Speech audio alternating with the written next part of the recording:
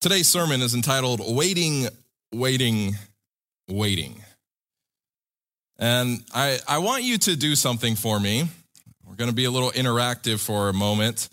I want you to just close your eyes and anticipate a future that is better than the present.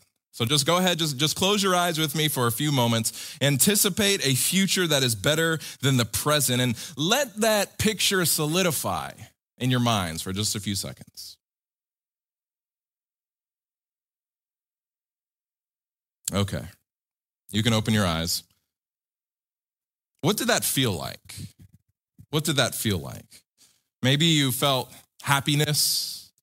Maybe you felt giddiness. Maybe there was a level of unsureness there. But most of us know the word that is used to describe that sort of experience. It's called hope. Hope, right? Anticipating a future that is better than the present. Hope is an extremely important Bible concept. You're going to find it all throughout the Bible. In fact, there are numerous words for hope in the ancient languages of Hebrew and Koine Greek. And all these words are absolutely fascinating when you do a word study. In the Old Testament, there are two Hebrew words that are translated as hope. And then in the New Testament, from the Koine Greek, there is one word that we're going to focus on today. But first, let's talk about those Hebrew words. You see them on the screen, those two at the top that maybe look completely foreign and alien to your eyes. And if you're trying to read them from left to right, you're going to be even more confused because you actually have to read Hebrew from right to left. And that was quite a wake-up call for me when I first took Hebrew. But the first word up there, it's the word yachal. Yachal. You've got to act like you're clearing your throat when you say it. So I'm going to ask you all on the count of three to say this Hebrew word with me. Yachal. So 1, 2, 3, yachal. All right. This word, yachal, it simply means to wait for. To wait for. But it's used 42 times in the Old Testament. So it's not a rare word. It's used like in the story of Noah and the ark, Genesis 8:12. So he waited, yachal, yet another 7 days and sent out the dove, which did not return again to him anymore. So as the flood waters receded, Noah had to yachal for weeks inside that ark. And then the other term used in the Old Testament is kavah. A little bit easier to say, kavah. So I'm going to ask you once again on the count of three, say this word with me. 1, 2, 3, kavah. Now you can go home and you can brag to all your friends that you know some ancient Hebrew now. Kavah. And it also means to wait. But there's a bit of nuance there. It's related to the Hebrew word kav, which translates to cord. Cord. And so when you pull a kav or a cord tight, you produce a state of tension until there's a release, right? Either you release it or the cord breaks. But either way, there's tension before the release. And so that is the true meaning of the word kavah, the feeling of tension and expectation while you wait for something to happen. And so the prophet Isaiah depicts God as a farmer who plants a vine and kavahs for good grapes. Isaiah 5:2. He dug it up and cleared out its stones and planted it with the choicest vine. He built a tower in its midst and also made a winepress in it. So he expected, kavah, it to bring forth good grapes, but it brought forth wild grapes. And then there's the prophet Micah, who talks about farmers who both kavah and yachal for the morning dew to soak the land, to seep into the soil. Micah 5:7, then the remnant of Jacob shall be in the midst of many peoples, like dew from the Lord, like showers on the grass that tarry, kavah, for no man, nor wait, yachal, for the sons of men. So what we see from the context of these verses and their uses of both of these two words in the biblical Hebrew is that hope is about waiting or tense expectation. Hope is about waiting or tense expectation. Waiting, yes, but waiting for what? Waiting for what? In the period of Israel's prophets, as the entire nation was sinking into self-destruction and idolatrous behavior, Isaiah said this. Isaiah 8:17, and I will wait on the Lord who hides his face from the house of Jacob, and I will hope, kavah, in him. You see, the only hope that Isaiah had in the dark and worrisome days that he was living in was the hope for God himself. So it's not asking what are they waiting for, it's more of who are they waiting for? You'll find the same notion of hope, for instance, over 40 times in the book of Psalms, just in the book of Psalms alone. And in almost every case, what people are waiting for is God. God. Like in Psalm 130, the poet cries out from the pit of despair, and he says, I wait, kavah, for the Lord. My soul waits, and in his word I do hope, yachal. The psalmist goes on to say that the Lord is loyal and will redeem Israel from all their sins. You see, biblical hope is based on a person. It's based on a person, which makes it wholly different from the concept known as optimism. Optimism. We're not talking about optimism here. Optimism is about choosing to see in any situation how circumstances could work out for the better. But biblical hope is not focused on circumstances. In fact, some of the most hopeful people in the Bible recognize the exact opposite. They claim hope even when there is no evidence that things will get better. That's where faith comes in. Seeing no evidence for a better future, but choosing to hope, yachal, kavah, anyways. Take the prophet Hosea, for example. He lived during one of the worst times in Israel's history. It was a time of loss, a time when the Israelites were oppressed, captured, enslaved by foreign empires. Yet Hosea chose hope when he said the following, Hosea 2:15, I will give her vineyards from there and the valley of Achor as a door of hope. She shall sing there as in the days of her youth, as in the day when she came up from the land of Egypt. Now, that name, the valley of Achor, it literally translates to the valley of trouble. The valley of trouble.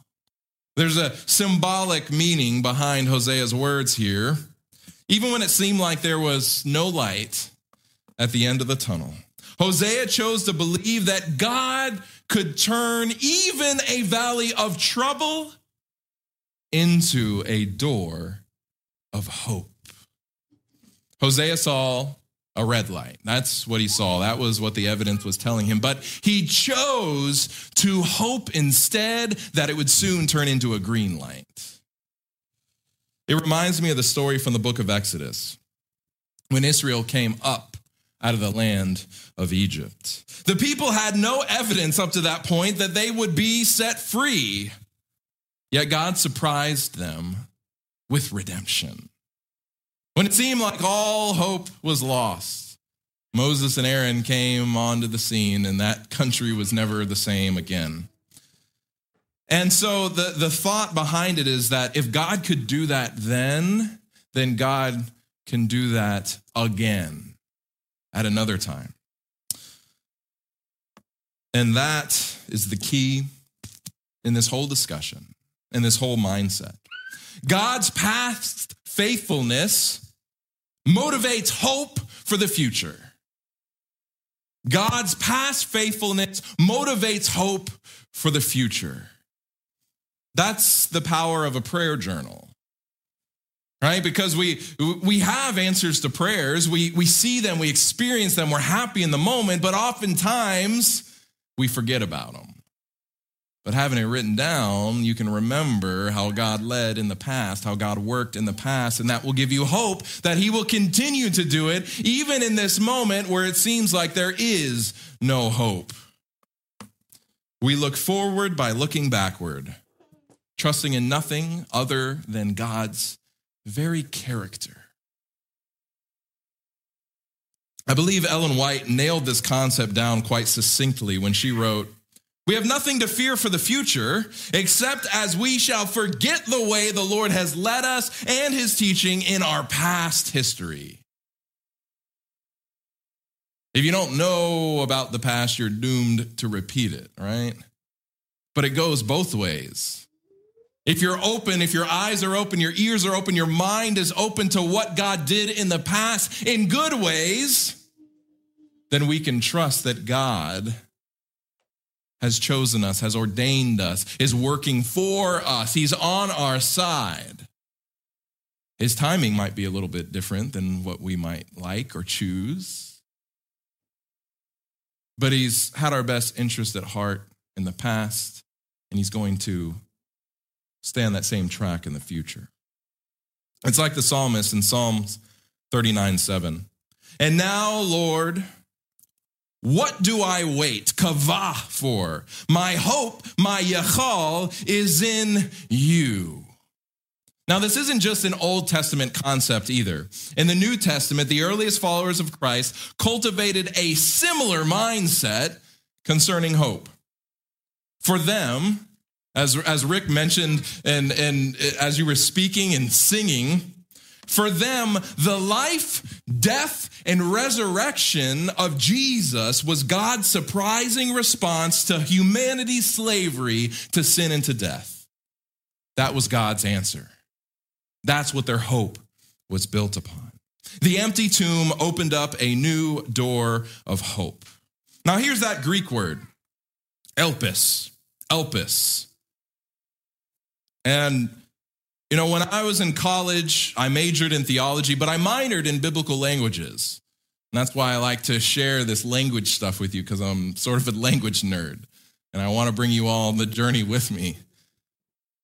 But one thing that I did when I was trying to memorize vocab, and sometimes it was a lot of words in a very short amount of time, especially that third semester of Greek in the summer, Lord have mercy. But when I was trying to remember these words that seem so foreign, that seem so strange, what I would do is I would try to find an English word or an English term that sounded similar to it. And that would be the trigger in my mind of what this word was and what it meant. And what's interesting, and I haven't forgotten this to this day, but this word elpis, what I wrote down to remind myself is I was like, oh, this sounds like help us. Help us. And now that I have a deeper understanding of this word and its meaning, what more is hope crying out to God other than us saying, help us, Lord? Elpis. This is the word to describe this sort of anticipation, this hope that we're talking about here. The Apostle Peter said that Jesus' resurrection opened up living hope. Living hope. A living hope so that people can be born again into new and different people. A new creation. A new creature. Wow. 1 Peter 1:3, "Blessed be the God and Father of our Lord Jesus Christ, who according to his abundant mercy has begotten us again to a living hope." There's that word, elpis, through the resurrection of Jesus Christ from the dead. More than once, the Apostle Paul, he says that the good news about Jesus announces the elpis of glory. Like in Colossians 1:27, to them God willed to make known what are the riches of the glory of this mystery among the Gentiles, which is Christ in you, the hope, elpis of glory. And in both of these New Testament cases, the elpis is based once again on a person, the risen Christ who has overcome death. And the beautiful thing is that this hope isn't just for humans. The apostles believed that what happened to Jesus at the resurrection was a foretaste of what God had in store for the entire universe, all of creation. You know, when we look around in this world, things can seem pretty hopeless, right? I mean, some of us, we can't even stand to turn on the news anymore, let alone listen to it or read it. Sometimes it feels as if things are getting progressively worse instead of showing evidence of better days. Yet hope tells us that freedom is coming for all of creation. And Paul puts it this way in Romans 8:21, because the creation itself also will be delivered from the bondage of corruption into the glorious liberty of the children of God. So, dear friends, Christian hope is bold. It's bold. It's waiting for humanity and the entire universe to be saved from sin and death. Some might say, that's crazy talk. Maybe it is. But biblical hope isn't optimism based on the odds. Hope is a choice to wait for God to bring a future that is as surprising, as crazy as a crucified man arising from the dead. That's what Christian hope is about. It's forgiveness from sins, it's freedom from bondage, it's liberty in Christ. The concept of Christian hope looks back to the risen Jesus in order to look forward to the fulfilled promises of a new heavens and a new earth. And so, we wait. We wait. Now, I realize that living out this type of hope, it's hard sometimes. It's not always easy. It's difficult to focus on future possibilities when the current realities are so ugly and dark and abusive and hurtful. And that's why we would like to pray for you. Whatever your burdens, whatever your hurts, whatever your fears are, we would like to pray for you. I'd like to invite Chongo forward. He's our elder in charge for today. And he's just going to wait down here at the bottom of the steps. I'm going to have a closing prayer, but after my closing prayer, I'm going to be waiting down at the bottom of those steps over by the speaker. And we want to lift you up in prayer. We want to lift you up in prayer. If there's anybody here that needs prayer, if there's anybody here that is struggling to hold on to hope, this biblical concept of hope. After I have the closing prayer, we just want to invite you forward. Let us know what's on your heart. If you want to keep it private and you just want a general prayer, that is fine as well. But we want you to know that your church leaders, that your elders are here for you, to pray for you, to serve you. Our prayers aren't magical. There's no extra power in our prayers as opposed to yours, but sometimes it's nice to bear one another's burdens, as Paul says. So let us pray. Our loving, gracious Heavenly Father, Lord, we thank you for Jesus because it's in Jesus that we have hope. Whether we want to term it kavah or yachal or elpis or just say hope in the English language, Lord, it's based not on circumstances. We're not talking about optimism. We're talking about hope. We're talking about faith. We're talking about trust based in a person, and that person is Jesus Christ. Lord, bathe us in your glory. Lord, fill us with your Spirit. And when life gets in the way, when problems start to pop up, may we be willing to turn our focus and rest our eyes upon Jesus. Lord, give us that sort of experience. Help us to not just know about this type of hope, but to truly live it.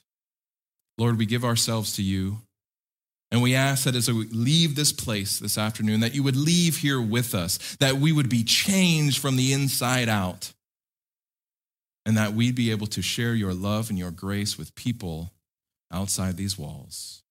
We ask it all in Jesus' name. Amen.